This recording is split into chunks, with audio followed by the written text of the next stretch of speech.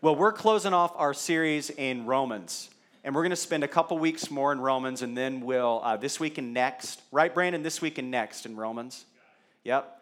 Brandon is keeping us in order these days. And then the next week, we start our Christmas series. So I just want to encourage you, invite your friends and family to that time. I think people are a little more receptive in the Christmas season, so let's make sure that we reach out to them in this time.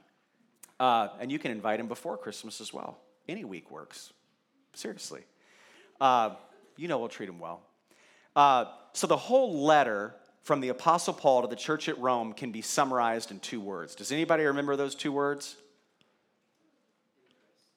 In Christ. Now, I wish I would have heard in Christ. Could we do that just to make me feel better? So Romans can be summarized in what 2 words? In Christ. Very good. That's right. Romans is all about what it means to be in Christ. Or you could say the whole letter is about our identity in Christ. If you're wondering, what does it mean to follow Jesus? Romans is a great book to read, or a great letter to read. We said in the first part of Romans, chapters 1 through 11, it's about what the gospel does in us.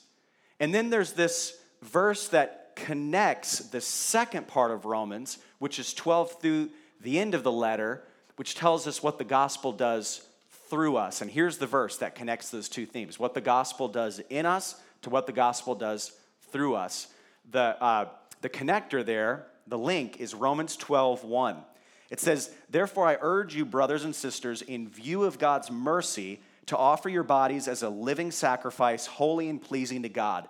This is your true and proper worship." So the rest of the letter, chapter 12 through the end, again speaks to what we do outwardly in our lifestyle, through our actions, because of what Jesus has already done inwardly. It is all in view of God's mercy. When Paul says that, in view of God's mercy, he's summarizing all of what's been said in chapters 1 through 11. We don't work for and with Jesus. We don't carry out good deeds on his behalf. We don't witness on his behalf. We don't pray. We don't read our Bibles to earn his approval. We do those things because we already have it. You see, because we can't pray enough. You don't pray enough. And you don't read your Bible enough. And you don't witness enough. And you aren't kind enough. And you aren't committed to your spouse as much as you should be. You know why? Because there is no amount of good we can carry out in our life that is enough for God. It's only because of what he's already done that we can do anything truly in his name. Otherwise, it's just done out of a selfish desire to feel like we matter to God. It's done out of insecurity. If we don't understand chapters 1 through 11, we can't understand 12 through the end of the letter. Jesus has been good on our behalf. So when you feel like I don't pray enough, the worst thing that you can do is, grit your teeth, get on your knees, put your head to the floor and think, I'm going to just pray harder. The idea is we turn the enemy on his head and we say, no, that's right. I don't pray enough. But I have one who is enough on my behalf. See, a child who spends time with their father because they know their father is crazy about them on their best days and their worst days, the intimacy there is much greater than the child who spends time with their father and hopes to do things just the right way so dad will continue to spend time with them. Chapters 1 through 11 helps us understand how good our Father is. And then chapter 12 through the end helps us to understand how to walk that out. Amen. Specifically, as we move into chapter 12, as we moved into chapter 12, we read about what it means to be unified in the church, that the gospel alone unifies the church, which again is a sub-point on the gospel working through us. And specifically, the gospel unifies us by using our gifts so that we might build one another up in love. And as we do this, another point that was made at the end of chapter 12 is the gospel unifies the church. We use our gifts to build one another up so that we can love our enemies. And when we do that, that actually restores God's broken creation that was meant to be perfect and that was designed for us to walk right next to him before Adam and Eve fell and then we followed suit. So when we practice the unity of the body of Christ and we walk that out through the working out of our spiritual gifts, which then loves our enemies out on the streets, society is transformed. And then this discussion continued through Paul's divine inspiration in chapter 13 as he shows the church how to relate to the government in a way that's appropriate. More specific, again, how the unity of the church, loving one another through the use of our spiritual gifts out of love, loving our enemies, which then carries out to loving our society, loving authorities. It's a radical love that we're called to. Our community should be transformed by Christians, not only inwardly, that is spiritually, but also outwardly, physically. You should literally be able to see in our neighborhoods the work of the gospel. It should be an inward transformation through salvation, yes, the preaching of the gospel, but the gospel should make schools better. It should make hospitals better. It should make nursing homes more friendly and more hospitable. It should make it should allow those who are orphaned to find a home, those who are abused to find a refuge, those who have no hope and are on the other side of the law, convicted felons and murderers and all the rest, should find hope and healing in the body of Christ. And this restoration project that God's called us to, specifically here as it applies to the government, can be worked out as we answer two questions. It says in Romans 13:1, let everyone be subject to the governing authorities. And the NLT, another translation, says submit instead of be subject. They both mean the same thing. So, the first question, in understanding the Christian's relationship to authority, government to be specific, why should we submit to our government? You know, many of you are in the generation where you could care less about the government. All right, you look at politics, you look at all that, and you think, man, this isn't making a bit of difference in our culture. You've completely given up. You're cynical. And I just want to say that's the wrong attitude. And we're gonna read the attitude that Christ would have us adopt in this passage.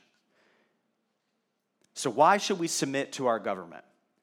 Paul tells us why, but first I want to take a look at what Christian author John Stott explains in terms of the different ways in which the church has related to the government throughout history. So we can kind of get a frame of reference on what the right one is, the one that Paul's speaking to here. There's Erastianism, which is where the state controls the church. And we see that way back in history through the Renaissance and elsewhere. We see theocracy, where the church controls the state. We see Constantinism, which is sort of compromise, where the state favors the church, and the church then caves and compromises in order to keep the state's favor. And then there's partnership. This is where the church and state recognize that each has a God-given role in society, and they support one another where appropriate. They're not enemies, but they work together. But they also understand that each has a unique role that the other doesn't. And that's what Paul has in mind here, is this partnership idea of the church's relationship to the government. It says in Romans 13:1, let everyone be subject to the governing authorities, for there is no authority except that which God has established. The authorities that exist have been established by God. So the first reason we should submit to the government, according to this verse, is God invented government. Do you know he invented it? Let everyone be subject to the governing authorities, for there is no authority. There is no authority except that which God has established. No matter how dark or light that authority may seem, God in his sovereignty allowed that authority to exist.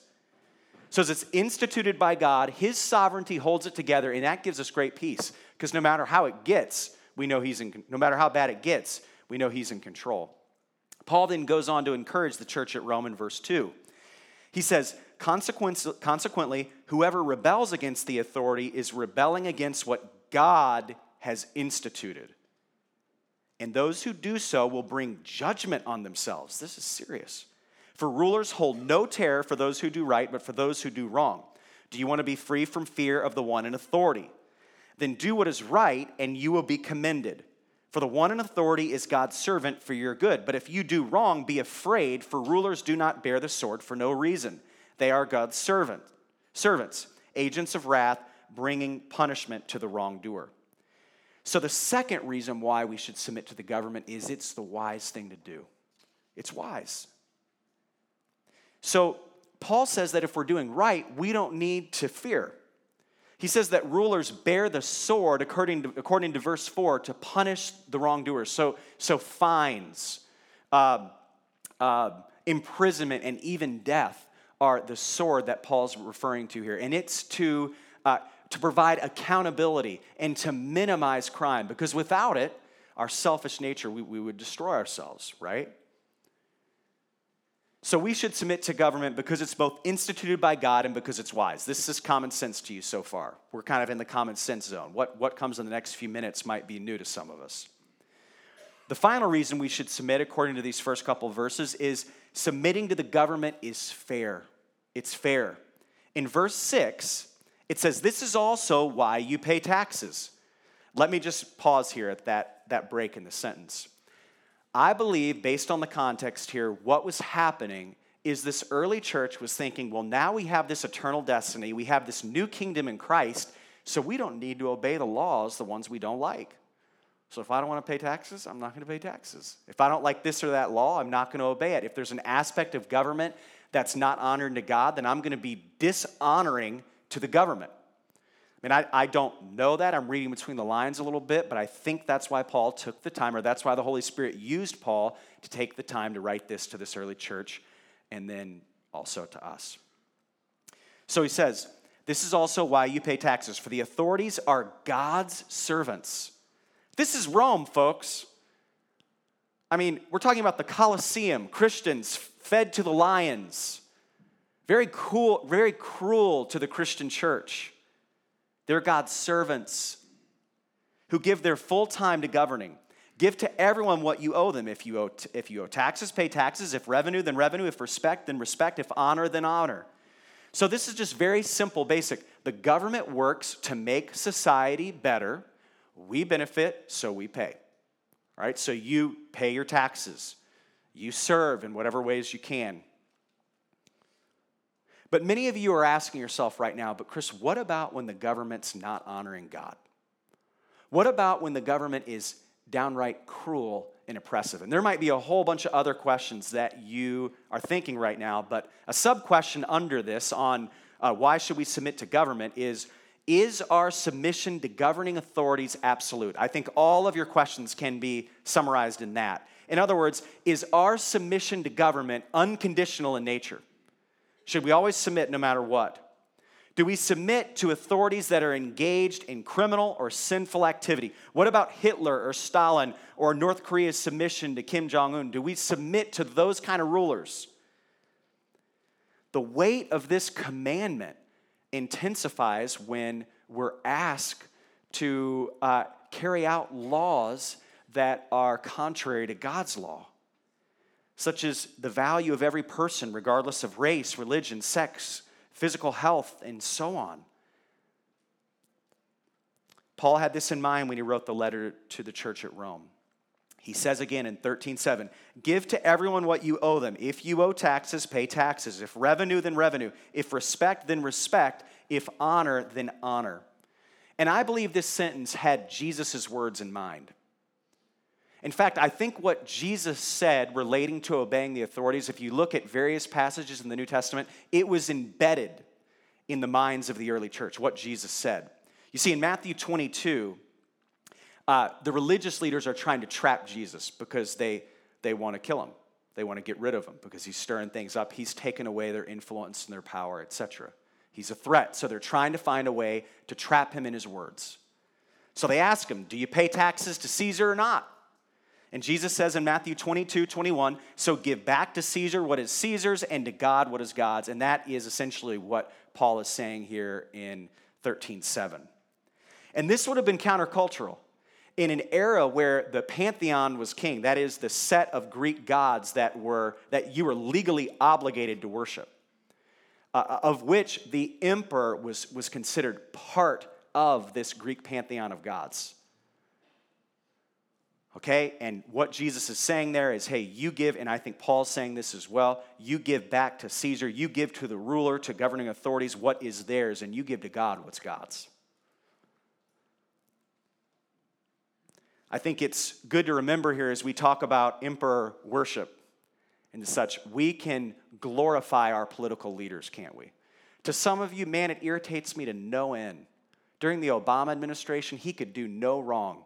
Even when he was clearly advocating things that were against biblical principles. And then some of you, Trump can do no wrong even when his words are caustic and motivate whole demographics of people to anger and rage. We are to have a prophetic voice in culture. We are to think, what does the kingdom of God say about this political issue? What does the kingdom of God say to immigrants who are looking for hope? What does the kingdom of God say to a church that's been torn on political lines and is maybe more racially in trouble in terms of disunity than it has been in decades? So we're told both by Paul and Jesus to give to governing authorities what's due them. And that's not our worship. It's not our worship. Barack Obama is not our Savior. Donald Trump is not our Savior. Far from it. Jesus Christ and the message of the gospel should be what we labor in. Do you know our hope, when we talk about our hope being in Christ, our hope is that thing that we can't wait to get. I just got a new cell phone in the mail. You know, and I'm not really that excited about cell phones anymore, but I know many of you are. You know, you're waiting, man, I ordered the new iPhone or whatever, and you're excited. You're thinking about, I'm excited when that phone comes because it's going to change my life. Probably not as much as you think it's going to change your life, but you think it's going to change your life. We are to be excited, and we're going to find this out as we continue to read this chapter, that our hope is in Jesus restoring all things. And that's to be what gets us out of bed in the morning. We're to be excited about that. That's to motivate us. It's to move us. It's what we think about spending our money on. Not that thing that we found online. It's that thing that we want to spend our time on. Not that hobby that we can tend to obsess over. The kingdom of God and it's coming. That it's near.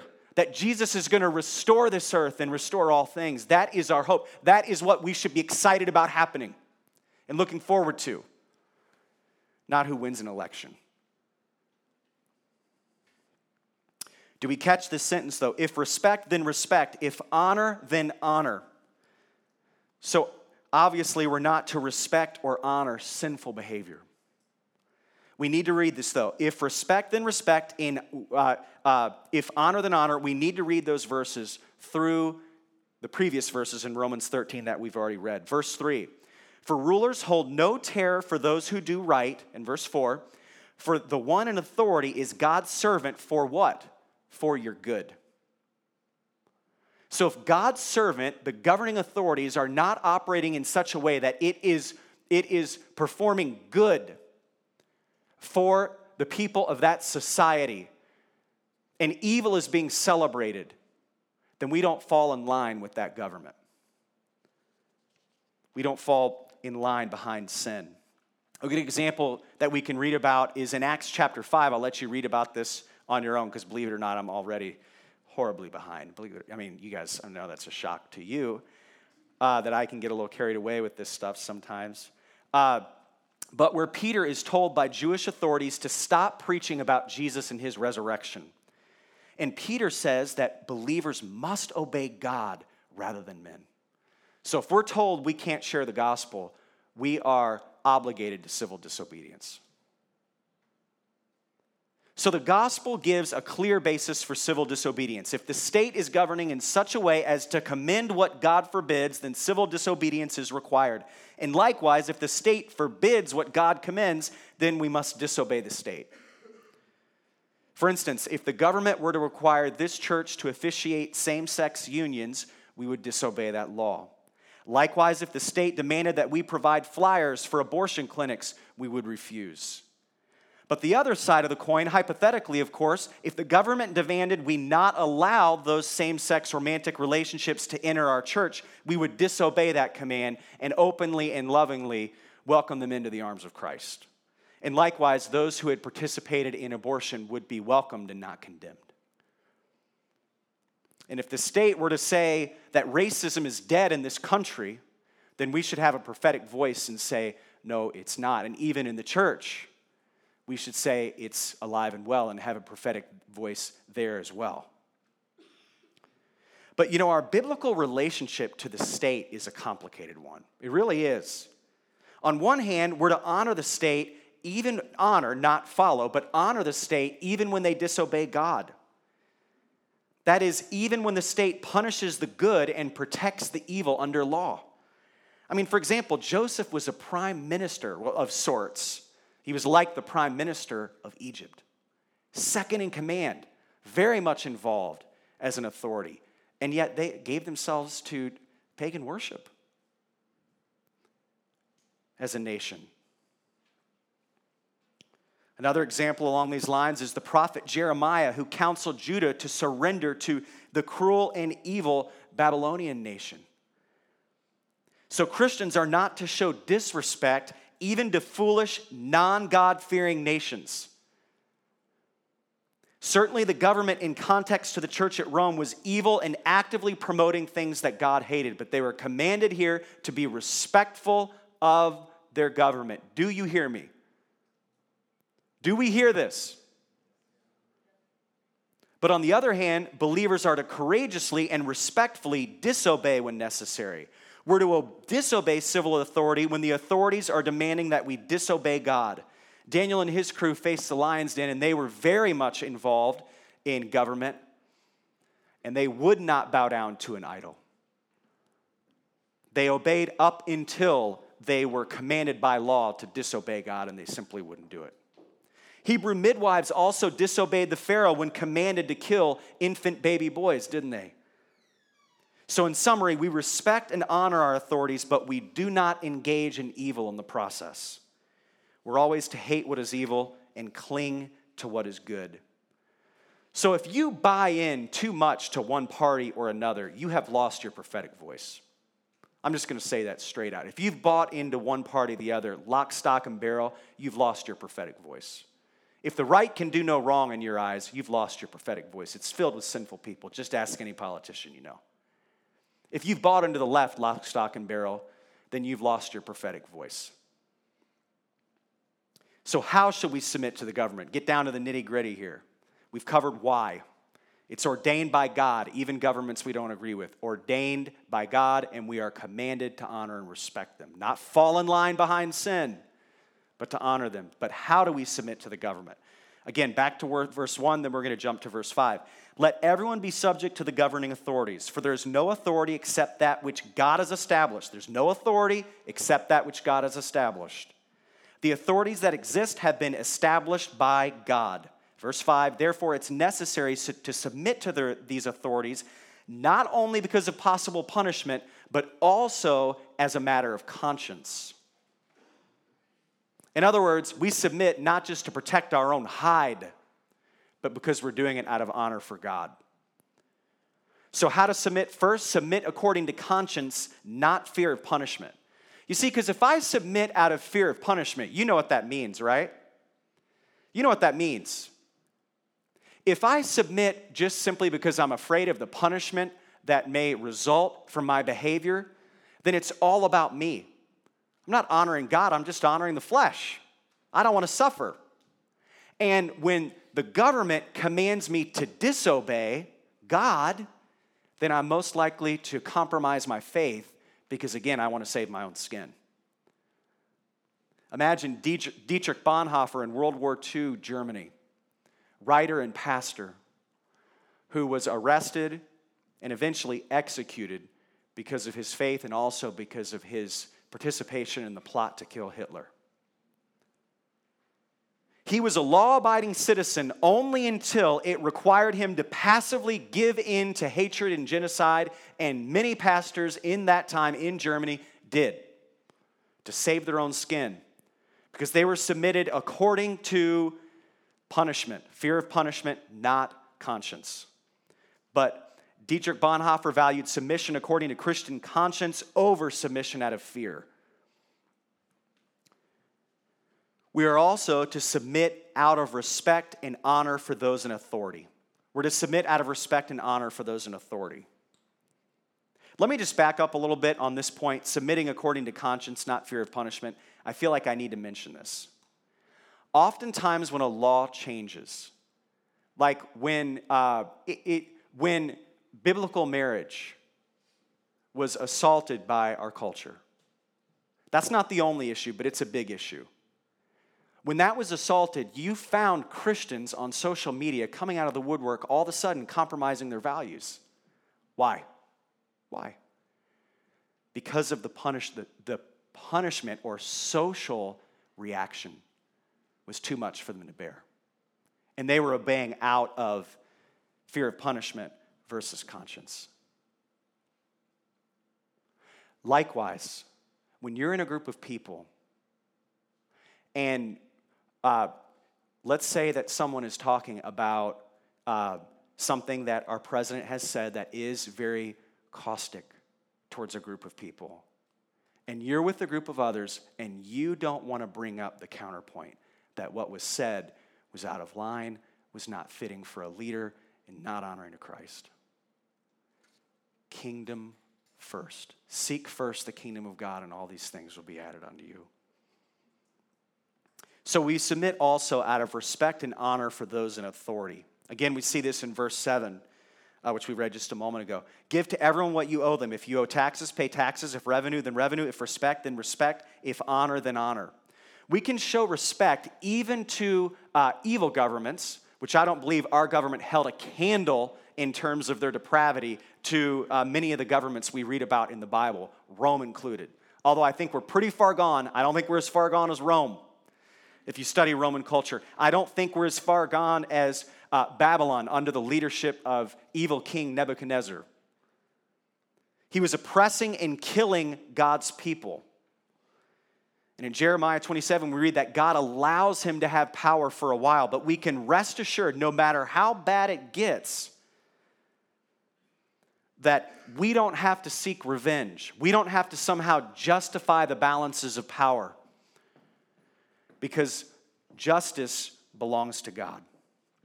And finally, and most importantly, we submit for the good of society.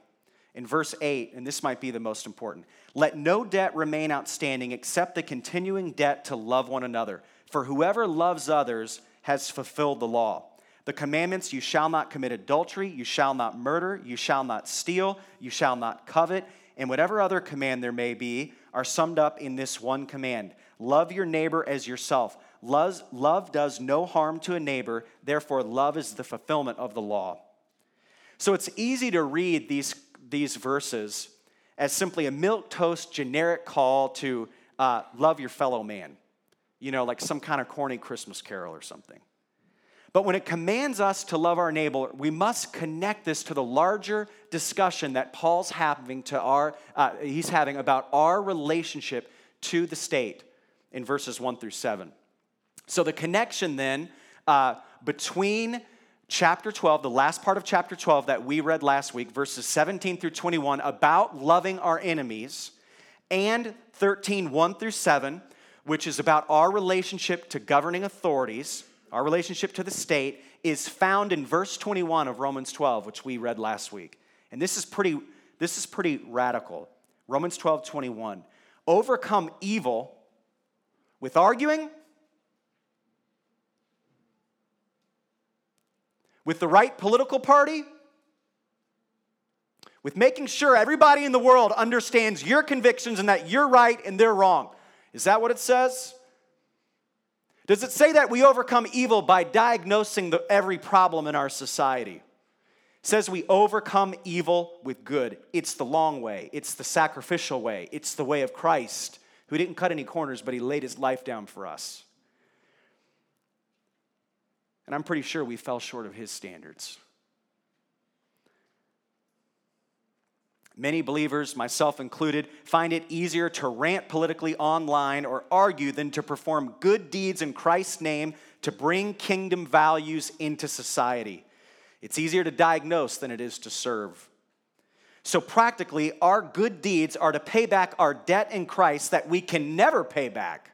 It's a continual debt, and it says in 13:8 again, let no debt remain outstanding, so pay your taxes, all that stuff, give to everyone what you owe, except the continuing debt to love one another. So we should be invested in our communities, neighborhoods, and cities. We should be seen as great doers of good. You overcome evil with what? Good. It should be said of us, you may disagree with their theology, but you cannot disagree with that group of people's impact on our community. We are to be about the work of recreating our broken world both physically and spiritually. Our culture is obsessed and idolizes arguing. CNN and Fox News are making billions because of this. And they've got us all spinning like this. You know what we need to do? We need to get out there and share the gospel. We need to get involved with safe families and reach across racial and ethnic and economic divides. We need to defend our black and Latino brothers and sisters. We need to get out there and be agents of good, and that will speak volumes. This tiny church will change this whole community if we become doers of good instead of diagnosers of bad. Amen? Let's stop with the diagnostics and engage with the solution, and the solution is Jesus Christ and his gospel. And to do this, and I'll go ahead and invite up the worship team. We need the right perspective to live radically, to love our neighbor.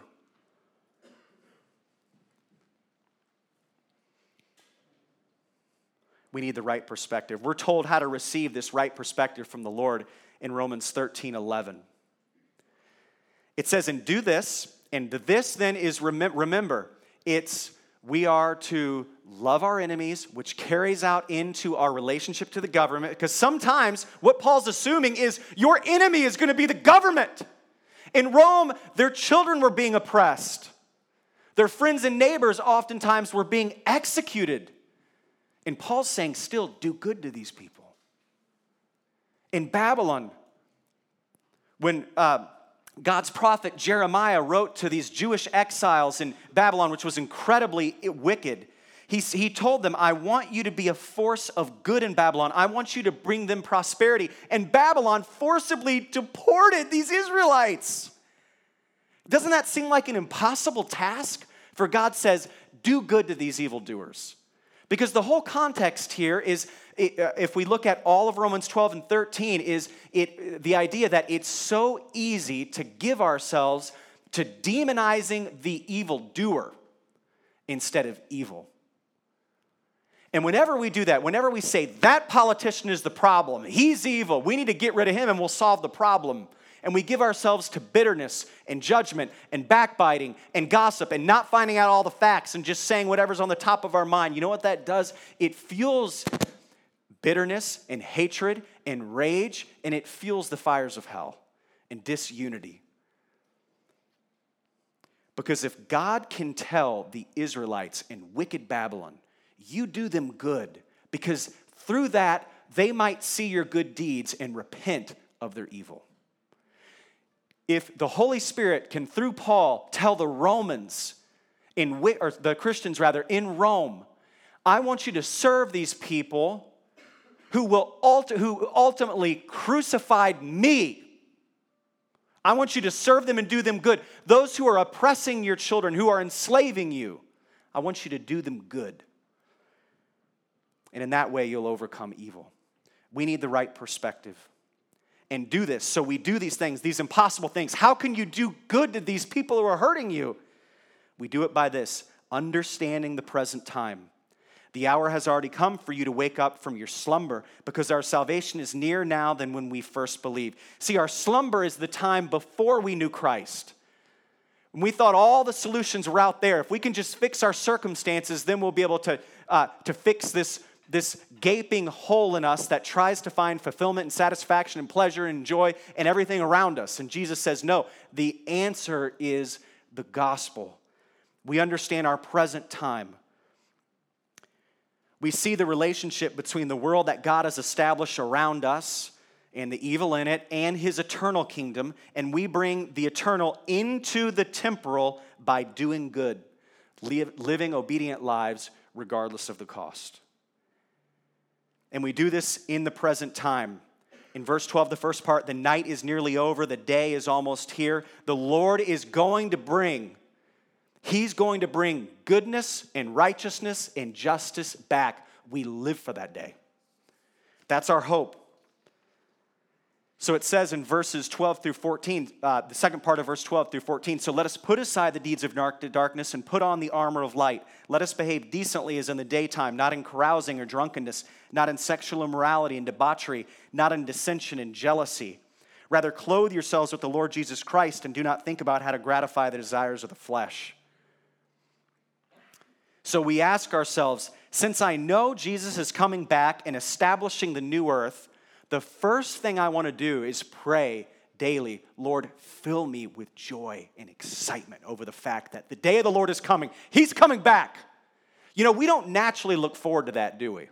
We don't naturally think about paying the bills. We think about getting the house. We think about strengthening our investments. That's what we look to. That's what we can't wait to happen. But our hope, what we're truly excited about, defines where we really look for salvation. Is our salvation in that material thing, that relationship, that investment, that job opportunity, that accomplishment in school, that accomplishment in sports? Or is it in the day of the Lord that he's coming back? Naturally, in the flesh, we don't look forward to that day, but we can start by praying, Lord, this isn't natural for me, but I want you to build in me an excitement for your coming. And all will be well with us. So we ask, Lord, since you're coming back, how am I to view immigration? How am I to respond to race riots? How am I to give myself sacrificially? Maybe it's through Safe Families. Maybe it's through IFI. I think of Rebecca Moret and Jess Warner, who are involved in Ohio Right to Life. Rebecca Moret talking to women who are considering abortion. She's not just condemning it. She's reaching out. She's bringing the gospel of hope to the sin. Why would we not bring the solution and only talk about the problem? They're drowning over there. Yep, they're all drowning. Let's talk about how they're drowning. Let's talk about how many are drowning. Let's talk about precisely what put them in that situation instead of throwing them a life preserver. Jess Warner works for Ohio Right to Life. When you get in conversations, speak to how the church and you personally can serve and address the issue. Refuse to simply diagnose, but be a part of the gospel solution. We live knowing the night is nearly over and the day is here. Where is our hope? Where is our hope? If we diagnose, our hope is in this life. If we bring the gospel to this life, our hope is in the next. In Jesus' name, amen. At this time, we're going to take our offering. Also, if you're considering baptism, please come talk to me in the back there. Again, we have clothes for you, towels, all that good stuff. Let me pray for our offering here. Don't forget to write down your information. If you're new with us, throw it in the basket. Also, your prayer requests, write those down on the card as well, and we'll be sure to pray for you. Lord, we thank you so much for your grace. Lord, we know we all fall short of this message. I mean, my goodness, reading this chapter this week, I just saw how much I diagnose instead of bringing the gospel to the broken parts of our culture. Lord, we pray that you would help us to live in light of the day of the Lord, that the night is nearly over. All of this garbage is almost over, and the light of Christ is coming. The day is coming, Lord, and we want to live for that day. We want that to fill us with great hope and expectation to Lord, where we're bubbling over with hope in our words and with our actions. And Lord, we pray for the gifts of this church that you would use it for the advancement of your kingdom. as we give to you sacrificially through our offering. In Jesus' name, amen.